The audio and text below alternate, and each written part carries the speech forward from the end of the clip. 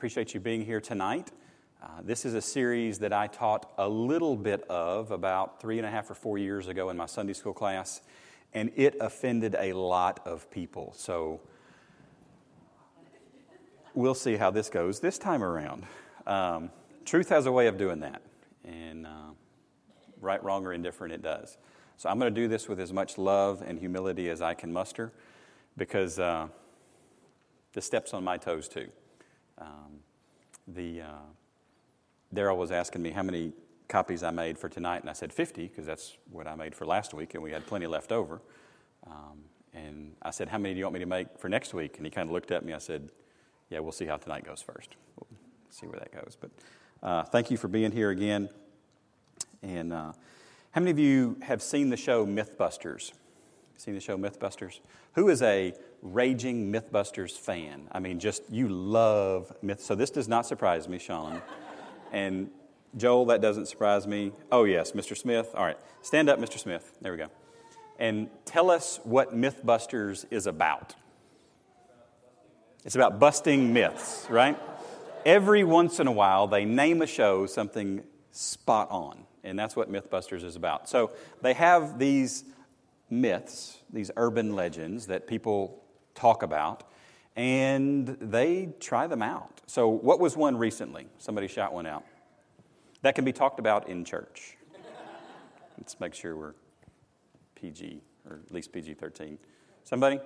Yes, Miss Sonia?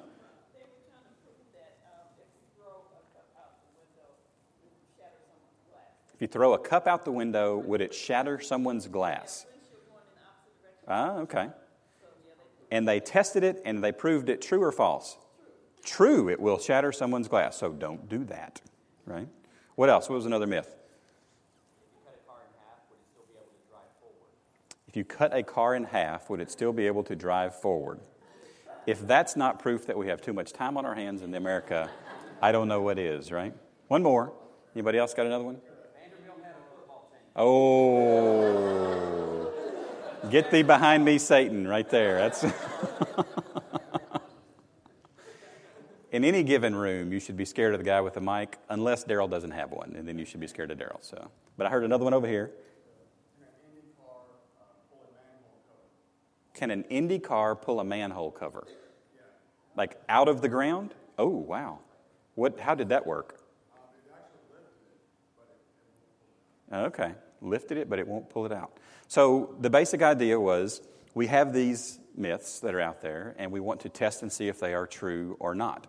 And that's the basic idea behind the book that Larry Osborne wrote called 10 Dumb Things Smart Christians Believe. Now, some people get really offended at titles like this. And Osborne actually talks about this in the introduction, that if he had more room on the cover page, because he kind of took up all that there was with that title, he'd have put 10 not-so-intelligent things that smart, Bible-believing, Jesus-loving, well-minded, and mostly just kind of incorrect Christians believe, right?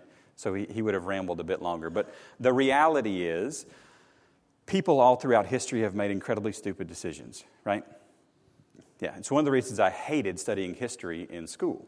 It was dead people's bad decisions. That was my description of every history class I ever had, dead people's bad decisions. Unless we studied Jesus, and then he got everything right. And it still ended poorly for him, right? So, dumb things smart Christians believe. The Christian community and the Christian theology is not immune to this concept of adhering to, listening to bad ideas that don't line up with Scripture. And some of these you may have actually heard in church. Some of them you may have heard from people that go to church. Some of these happen over casual conversations. And the reality is they're problematic. And they're more than just problematic. They're incredibly discouraging. And if you hang your theological hat on a promise that God never made, the disillusionment and disappointment and anger and resentment that comes along with that can last a lifetime. And most of you probably know somebody who thought that they had God over a barrel because they prayed a prayer a certain way. and he was going to come through because I believe this thing this way, and then that didn't happen. And that causes a lot of discouragement. And it can cause you to challenge and question your faith in God when in reality we've looked into His Word and we've misunderstood something. Does this make sense? So, we've got 10 of these things. We're going to do one tonight, go to an introduction. I'm going to do one of these tonight and then 9 over the next several weeks. I'm going to read you an extended excerpt from the book, and then we'll start talking about the text for tonight. We'll be in Hebrews 11, so if you want to flip there, please do. This is Larry Osborne writing here. He says, "Over the years, I've counseled and worked with many people who have made life-altering decisions based on what they perceive to be biblical principles, only to discover too late that what they thought was biblical didn't come from the Bible at all. Most of the time, they were victims of a spiritual urban legend. A spiritual urban legend is just like a secular urban legend. It's a belief, a story, assumption, or truism that gets passed around as a fact. In most cases, the source is a friend, a Sunday school class, a Bible study, a devotional book, or even a sermon. Admittedly, the consequences of some spiritual misconceptions aren't particularly devastating, but far too often the consequences are spiritually devastating. Think of the disillusionment that sets in when someone writes off God for failing to keep a promise that He never made, or the despair that follows a step of faith that turns out to have been a leap onto thin ice. There was actually a word in a song, it was a line in a song that was sung here at this campus this morning. It said, "You are everything you've promised." This was a song we were singing to God about God, and I love that line. He is absolutely everything He has promised. And when we get His promises wrong, we can be extremely disappointed in a God that didn't make a certain promise. Osborne goes on, "My bet is that you've already seen through a few. Others you may have always questioned, but until now you thought you were the only one who didn't buy it. Some may rock your boat, but whatever the case, I encourage you to examine each one with an open mind and an open Bible. Yet I want to make it clear that nothing in these pages is meant as an attack on the people who believe these things. They themselves aren't dumb. Their assumptions and beliefs are. If I'd had more room in the title, I would have called this 10 Dumb Things That Smart, Sincere, Good, and Godly Christians Believe. Each one of these spiritual urban legends is a bit like fool's gold. It looks great at first glance, but once tested, it proves worthless. No doubt we've all jumped to some pretty foolish conclusions in our lives. I know I have. Anybody in here ever jumped to a foolish conclusion? Today? That both hands up for me. We're going through a series in my Sunday school class called Bible Characters You've Probably Never Heard of. This morning, we looked at Michal. She was David's first wife, and she had a hard, rough, wronged life. And she's only quoted really once in the Bible with anything of any substance. And it's a very sarcastic, hurtful, deeply biting comment that she makes. And honestly, it's the result, I believe, of years and years and years of being mistreated in her life. And she'd come to the place where she was not walking daily with God. And she said something that got recorded in the Bible. Imagine, you get one quote from your life recorded in the Bible, and it's you on your worst day. And my comment to my class this morning was, please let us be careful the rocks that we throw, right? Because how many times today have I done something as foolish as what Michal did on that one bad day and say something out of turn? That was wrong. Absolutely, that was wrong, that we can learn from. But at the same time, I want to be careful. And one of the reasons I really enjoyed this book when I read it was the tone that Osborne takes when he goes through this book. Because the title almost sounds, and my physical posture is changing for a reason, it almost sounds like 10 dumb things that smart Christians believe, but not me. Not me. Oh no, I'm smarter than that. And that's not the tone that he takes. He takes an incredibly humble, sincerely loving approach in this book. And that's one of the reasons that I like it. And that's what my prayer has been for myself as we go through this, is that I have this spirit of humility. So when Daryl asked me if I had something to teach, there were a couple of reasons that I picked this. And these are your blanks on your handouts. If you're note takers, this is your first note. Alert, alert. Everybody that's OCD in the room, don't miss one, okay? Number one, to encourage us to look to Scripture to test all things. This is a quote from 1 Thessalonians 5:21. It says, test all things. Kick the tires. Make sure this is true before you hang your theological hat on this hook. Number 2, to remove the disillusionment that comes when we rely on promises that God never made. And as we go through these 10, you will probably see some that you go, I either believe that now, or know somebody who does. And it can be extremely awkward when you are presented with one of these theological fallacies and you are expected to smile and nod in social polite conversation. I have had 3 of these 10 in the lobby of this building where somebody said, oh yeah, well that's true, right? No, that's actually not. What? Well, I'm banking this and this and this on that. Sorry, that's not right, actually. It's going to take me a couple of minutes to walk you through that, but that's not true.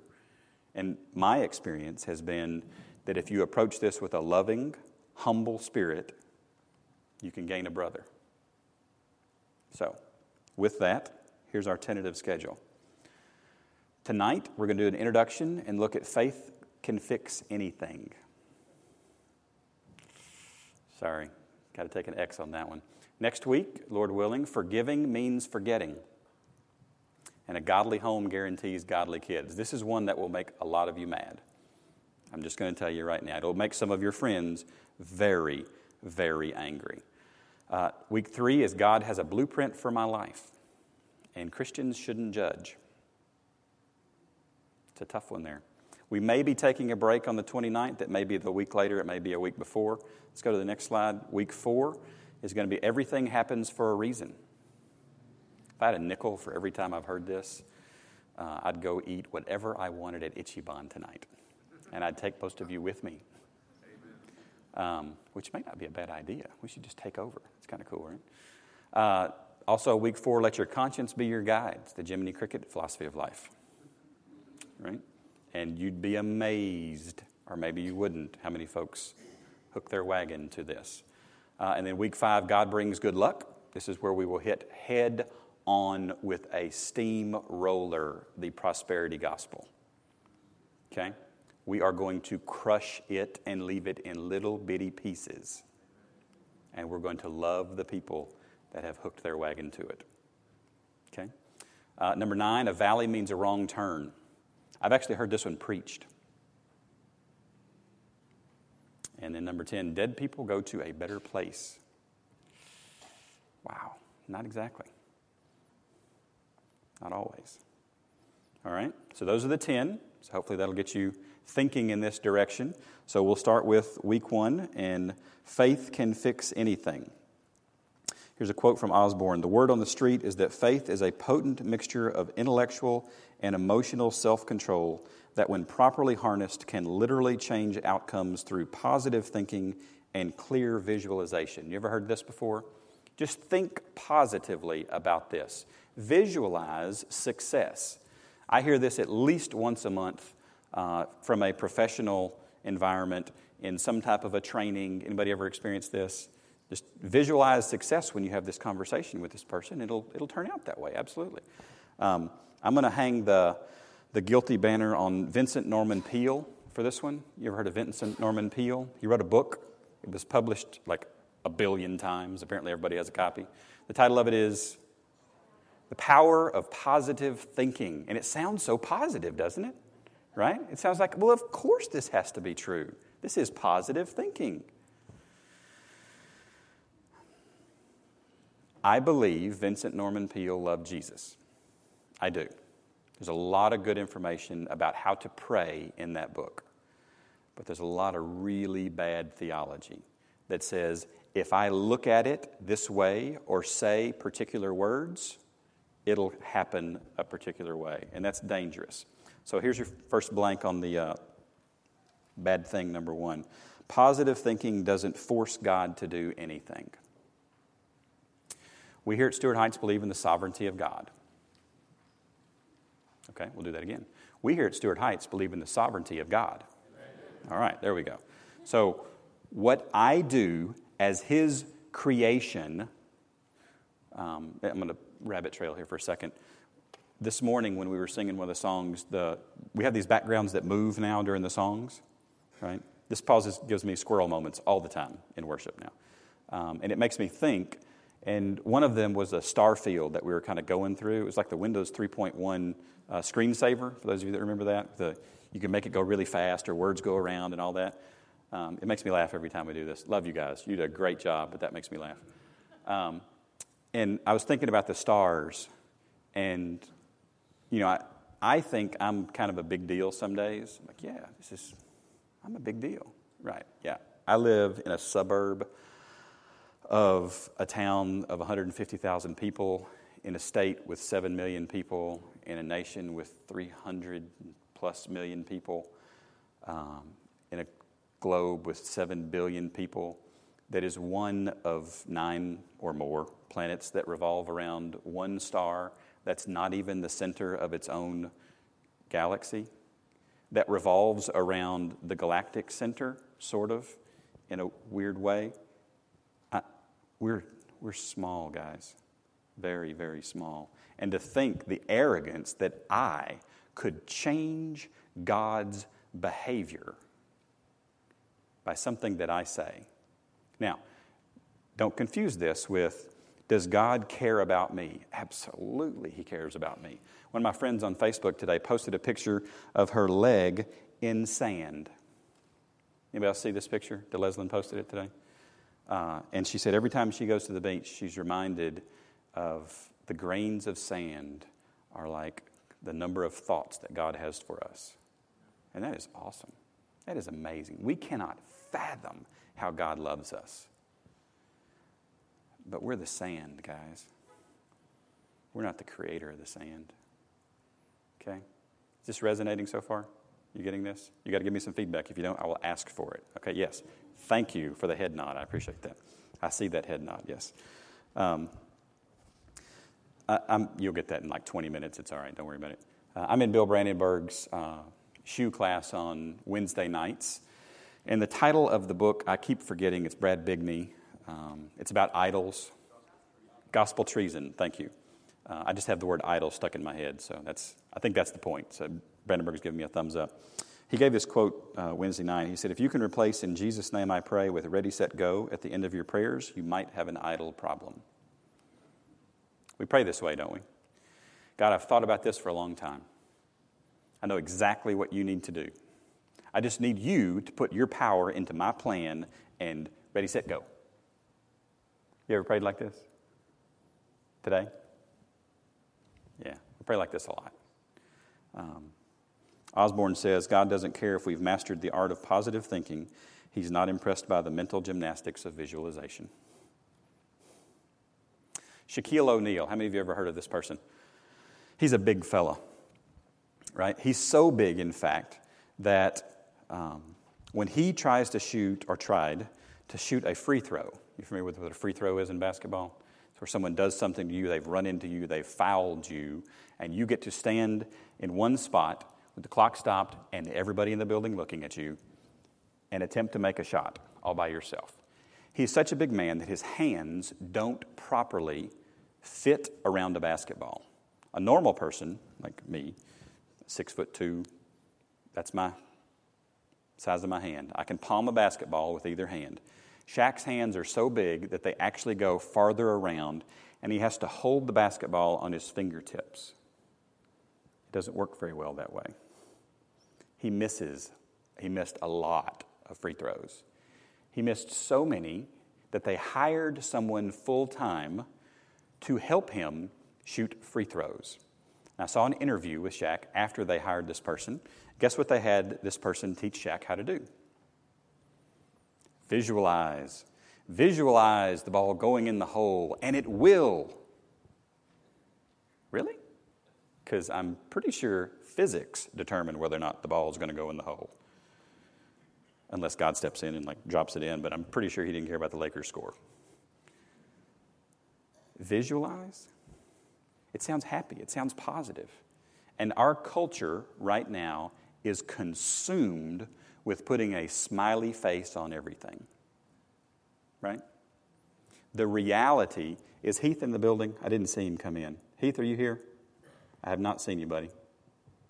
The reality is when Heath walked in the building this morning and we prayed, that he had some problems, some real problems. Some of you had a week last week that was horrendous. You got news about health issues. You got news about a loved one hurting. You got news about relatives going through some traumatic event. My grandmother is flirting with dementia right now. And her husband is dying of cancer. And my parents are in Orlando, Florida today, trying to help as much as they can. My sister just had to move out of her house with her kids because her marriage is falling apart. That was this past week for me. Life's hard, guys. And visualizing doesn't make it better. Faith doesn't fix everything. Because the biggest problem with faith in faith is that faith must have an object. Right? You've heard our pastors say this before. Faith has to have an object. There has to be something that I'm directing it at. So I've got a stool up here tonight. I'd like a volunteer. Anybody that can come up on stage and help me out for just a second? We're going to use this for right now, and then I'm going to reference it later on. David, you coming? Thank you, sir. Come on. He shoved you out? He started pushing me and hitting me, man. It's a good friend. All right. Now, what would that? Wait. You don't know that'll hold you up. I'm 120 pounds. You're 120 pounds. He's like, I'm pretty sure it's got me, Jim, right? Okay, so let's think for a second. Let's stand over here. Okay. Do you have faith that'll hold you up? Yes. Yes. What's he putting his faith in? The stool. It's an object. It's real. Go have a seat. He's kind of worried because the only thing I put on is like 2 pounds. Whoopee cushion? Hey, it worked. Why did it work? Because it was made to work. It was made. That's how it's designed, right? Hold my weight. It was designed to hold your weight. When we have faith in faith, there's no object there, right? So let's try this again. Come sit over here. Have a seat on the imaginary stool. This has got to be God's perspective when he sees us do this. Right? Really? You're going to sit there and count on nothing. That was excellent, by the way. I didn't tell him to do that. It was fantastic. Thank you very much. Appreciate your help there. Faith in faith is sitting on an imaginary stool, guys. Here's the reality. The reality is that God is real. He was around way before the stool, right?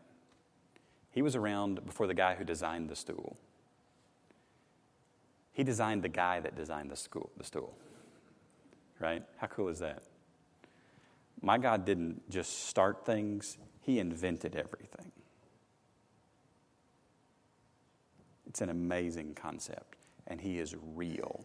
And that's why faith in the object of God is something of substance, because there's an object there. So, Hebrews 11, thank you for turning there. If you're not there by now, you may want to use the index in your Bible to find Hebrews. Okay? Hebrews 11, verse 1. Now, faith is the substance, or the foundation, or the substructure of things hoped for, the evidence, the proof or the conviction of things not seen. Faith's not a feeling. Sometimes we think faith is a feeling. Faith's not a feeling.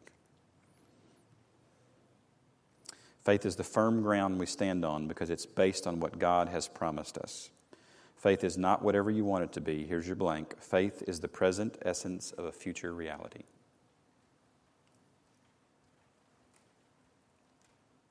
Hebrews 11:6. Skip down a few verses. But without faith it is impossible to please him. For he who comes to God must believe that he is, that he's a rewarder of those who diligently seek him. Now, Osborne talks for a few pages about how the English language messes everything up here. Because in English, our English Bibles translate Greek words differently throughout the New Testament. Okay? You're aware that words can have more than one meaning, right? You go to the dictionary, there's a little number 1, most obvious. Number 2, second most obvious. Number 3, I didn't know that. Number 4, really? Number 5, they're lying. There's no way that means that, right? So multiple meanings for single words. So as to keep parts of the Bible not sounding extremely overly repetitive, translators many times will use different English words for the same original language word. In the New Testament, the word for faith, the word for belief, and the word for trust, the vast majority of the time, is the Greek word pistis. When we think about each of those three, belief and faith and trust, we sometimes think that they're slightly different. There's a little bit different here, right? One is, faith is when I sat down, right? Belief is me standing over here thinking that it'll hold me. And trust, maybe that's the walking to the chair, right? Some type of difference between the three. The reality is they're all based in our action.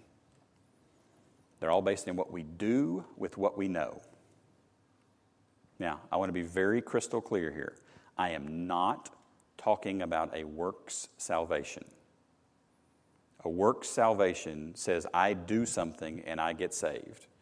I believe in a works salvation. I believe Jesus did all the work and I get the salvation part.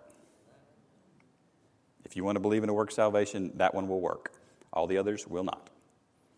Now, what does this mean for me? Well, each of these words carries a different meaning in the English language, but biblically, they not overlap, but they're practically synonymous. Here's your blank. The kinds of faith the Bible advocates and God wants from us has far more to do with our actions than our feelings. When did David put his faith in the stool? When he sat down on it. That's the substance. That's the evidence. Over here thinking about it, hoping in it. He knows me and he knows I'm a bit of a cut up. And he knows that maybe I sawed one of those legs. There was a moment there, just for a second, wasn't there? Where you're like, he's got me here, doesn't he? He's going to make me laugh. Yeah. And when he sat down, that's when his faith became real. Now, what does Hebrews 11 say? Let's skip down a few verses, because I don't readily identify with most of the folks in the first 30 some odd verses. I don't think of myself as an Abraham. Who else is listed in the first 30 some odd verses? Moses. No Moses there. Isaac. Not really, no. Who else? Jacob. I probably identify more with Jacob. He was a conniver. Yeah. Noah? Yeah, not Noah. Abel? Who else? Rahab? Yeah, probably closer there. But there's a lot of faith there. Look at verse 35, second half of verse 35. Many times in your English translations, it'll start a new paragraph here. This is the part we don't teach in Sunday school because it's not fun. It doesn't make you smile. It's hard to put a smiley face after these verses. Others were tortured. This is the faith chapter, right? But why did something bad happen to them? Didn't they have faith? Yeah, they had faith. Others were tortured, not accepting deliverance, that they might obtain a better resurrection. Still others had trials of mockings and scourgings, yes, and of chains and imprisonment. They were what? Stoned. They were sawn in two. Never underestimate how much the world hates Jesus. They were tempted. They were slain with the sword. They wandered about in sheepskins and goatskins. And for those of you who don't know what that means, the Romans had this wickedly insensitive way of getting sheepskins and goatskins wet. They would wrap them tightly around a Christian, and they'd set them loose on a hot day. And as the sheepskin dried out, it would tighten and it would suffocate the believer. And the Romans got a kick out of this. Imagine, moms, seeing one of your children that had faith go through that. This is the hall of faith, guys. And we equate faith with there's some miraculous, wonderful thing, then God steps in and saves the day. And that's not what he promised. He promised he'd walk with us through that. And that on the other side, he would make it right. But he doesn't say he's going to deliver us from all of these things. What else happens? Being destitute, afflicted, tormented, of whom the world was not worthy. Amen to that. They wandered in deserts and mountains, in dens and caves of the earth. Doesn't sound like a Southern living home, does it? And all these, having obtained a good testimony, through what? Through faith, did not receive the promise. God having provided something better for us, that they should not be made perfect apart from us. I have a question in my notes, and the question is to me. Are you okay with God if he chooses to end your life like those in Hebrews 11:35 through 40? I ask myself this question periodically. And many times it reveals an idol in my heart. That I'm the idol. That my comfort is important. That it's about me. And it's not. I'm supposed to obey. That's our role. What God does with my obedience is his business. I'm going to say that again. What God does with my obedience is his business. He is sovereign. It is my job to obey. And that is hard. So you say, Jim, so what do we need faith for then? It doesn't sound like it turns out so well.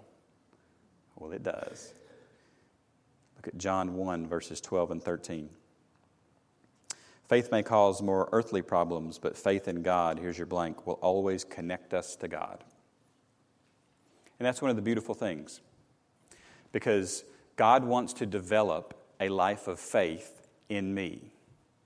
So when he puts an opportunity for me to trust him in a very real way,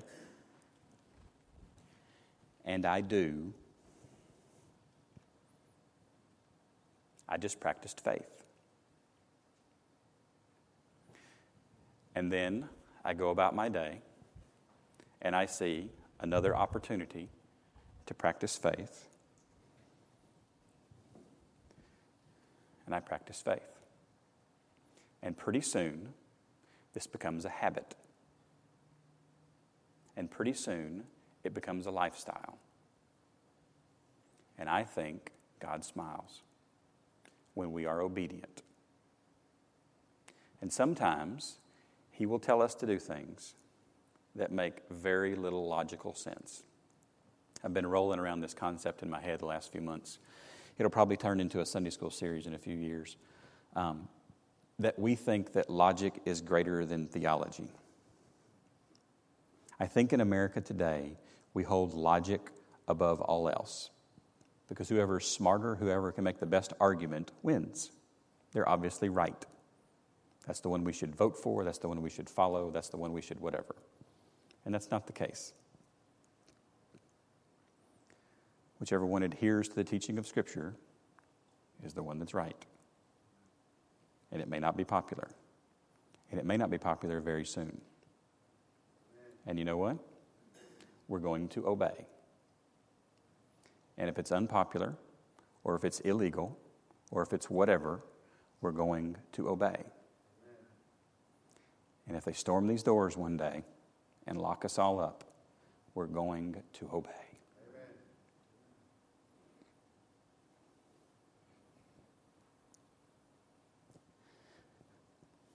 My 12-year-old daughter is in the room.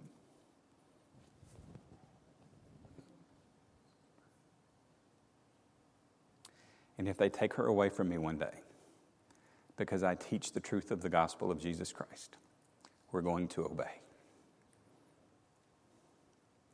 And I will shed tears. And I will ask God for strength. But we are going to obey. So what does faith do? Faith connects us with God. Osborne has a love-hate relationship with his GPS. How many of you use some type of a GPS device to get around? Have you ever obeyed your GPS when you did not think it was right? How did you feel at that moment? You felt lost, didn't you? Yeah. You felt like, I'm pretty sure I know that it's wrong. How many of you are the obey type? I will do whatever it says. Yes, I've got my hand up. You know why? I have no sense of direction. If my wife was here right now, she'd be shouting amen and jumping up and down and with thumbs up. I don't. I have no sense of direction whatsoever. Honestly, you think? Yes. Is it? I was going to say that way. My house is that way. It's a mile from here, guys. Siri tells me how to get there. It's ridiculous. It really is. Osborne talks about this conundrum that you go through, this mental anguish, when you're going somewhere that you haven't been before. And it tells you to turn down a street that doesn't look very safe.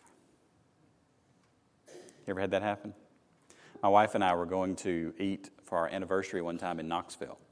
And I was going to take her out. We were going to eat at Ruth's Chris. It's one of my favorite places to eat in the whole world. It's ridiculously, exceedingly expensive. But they make a good steak. It is really good. And we finally got one here in Chattanooga. SCORE Business Bureau of Chattanooga. That's awesome. And we got off the interstate, and it told us to turn a certain direction, and the road was closed. And the GPS did not know this. So I went the other way.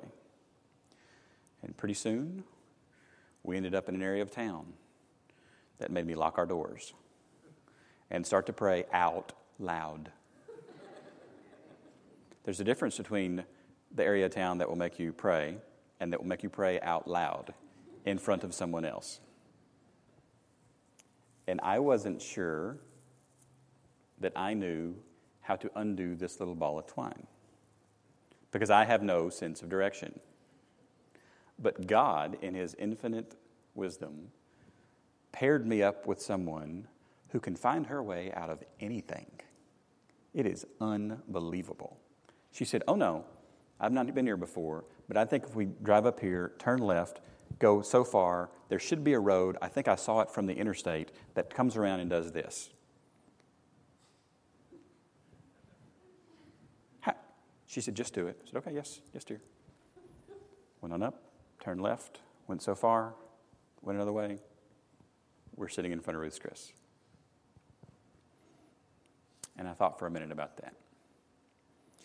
And I thought about how much faith I had in what she said. Because the faith was the doing of the thing, not just the knowing of the thing. Right? Because how would she have thought about me if I'd decided to do the opposite? Anyone? Not very well. It would have gone downhill quickly. When we obey and turn down the street that the Holy Spirit tells us to and exercise faith in the object of God, we please Him. If the street looks scary or if the street looks safe, we please Him. And that's a hard thing, right? It's hard because we don't like to go down scary streets. We put fences around our house. And we put fences around our neighborhoods. And we've created concepts like the police department to ensure law and order. We like safe and secure. Our cars are mini tanks with all of the safety features. Some of these vehicles, there's no way you could injure anyone inside. It's unbelievable. Some of them are nothing more than aluminum cans. I drive a 77 Ford F-100. Please do not pull out in front of me. I will run over you and not even know I did it, okay? It's not good. But faith is obedience. So you say, Jim, how do you know this? All right. When understood, this is Osborne's quote, when understood and applied, it doesn't matter how many doubts we have. It doesn't even matter if we're convinced that all is lost. Ultimately, all that matters is whether we have enough faith, maybe just a mustard seed's worth, to follow God's directions. Now, some of you will wrestle with this statement for a very long time.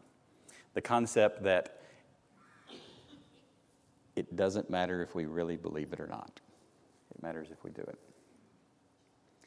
Because when did David prove his faith? When he sat in it. Did he have to believe it would work to sit on the stool? No, he didn't. He just had to sit on the stool. You say, Jim, how do you know this? All right. A couple examples. Who did Jesus commend for their faith in the New Testament? In Mark chapter 2, he was teaching, and dust started to fall from the ceiling. This was not normal. Pretty soon you could see daylight through the ceiling. And you could see arms reaching in and removing part of the ceiling structure. You hear the clanging of roof tiles. And the hole got bigger and bigger and bigger. And I can only imagine what the greatest teacher who ever walked the face of the earth did to keep his audience's attention while a hole appeared in the ceiling. I've said many times that for high school students, I can hold their attention. I can get it and keep it for a specific period of time. I found in February, I think it was February, it may have been April, my greatest opposition. I teach an ACT prep class in this building a few times a year, and there are windows in the room that I teach in. It began to snow outside. I don't care what you do in the room. You're not holding high school students' attention if they can see it snowing. It's not happening. So here we have the greatest teacher in the history of the world, and dirt is falling from the ceiling while he is speaking. Didn't they know this was Jesus? They shouldn't interrupt a sermon like his. And what does the Bible say about their faith? It says Jesus saw their faith. He didn't hear it. He didn't read their minds and know what they were thinking. He saw their faith. And they lowered down their friend, who was a paralyzed man. And what did Jesus do? You know the story? You've read the Bible? Yes? Some of you? Okay. What did Jesus do? He healed him. Whose faith? The friend's faith. That'll mess with your theology. Jesus had a weird way of doing that, messing with people's theology when he would do things. It was wonderful. It's one of the reasons they hated him so much, because he didn't fit in their little box. We talked about that last week in last week's Sunday school lesson on the Uzzah, the guy that touched the Ark of the Covenant and died. A lot of people think God lived in the box. God didn't live in the box of the Ark of the Covenant. You don't put God in a box. He made the box. He lived above the box. He lived outside the box. He's not in the box. So, Matthew chapter 8, a centurion runs up to Jesus. And he says, I have a servant that's sick. Will you heal him? And Jesus says, absolutely, let's go. And the centurion says, no. You don't need to go. You just need to heal him from here. And Jesus says something that's pretty amazing. What does he say? Anybody know? I haven't seen this kind of faith in Israel. It's beautiful. Seen it. He saw the man's faith.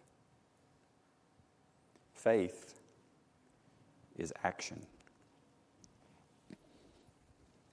A lot of people think that Paul and James did not agree theologically. You ever heard this argument before? That the Bible contradicts itself because James is focused on which side of the works or the faith. James is focused on the works. Paul is focused on the faith side. The reality is, it's a matter of perspective. Paul is looking at David standing up over here, saying, I'm going to go sit in the stool. James is looking at David sitting on the stool. Same story. It's a matter of perspective, where it is in the story. The Bible doesn't have contradictions in it. It really doesn't. I'm sorry. The Bible doesn't have contradictions in it. There we go. It's just the responsive time of tonight's teaching, yes. So you've got some homework. I assign homework in my classes. You didn't know you signed up for that, did you? At the bottom of the page, you've got homework for tonight. Read the story of Peter's release from prison in Acts 12, verses 1 through 19. Write down every element of surprise or doubt you can find in the story, and then write down everything that shows faithful obedience despite any doubt. And my question is, which list is longer? It will surprise you. So, this is the first of 10 dumb things that smart Christians believe. There are 9 more. This one is not in my top 5 favorite. Some of these are really, really good. They will make us confront very bluntly what we believe and how we talk about what we believe and how we interact with those that say they believe in these dumb things and how we do it in a loving way. So, that's week 1. Next Sunday night at 5 o'clock, Lord willing, unless Jesus has brought us all home, and I am cool with that. Well, that was awesome. There we go. We'll look at forgiving means forgetting, and a godly home guarantees godly kids.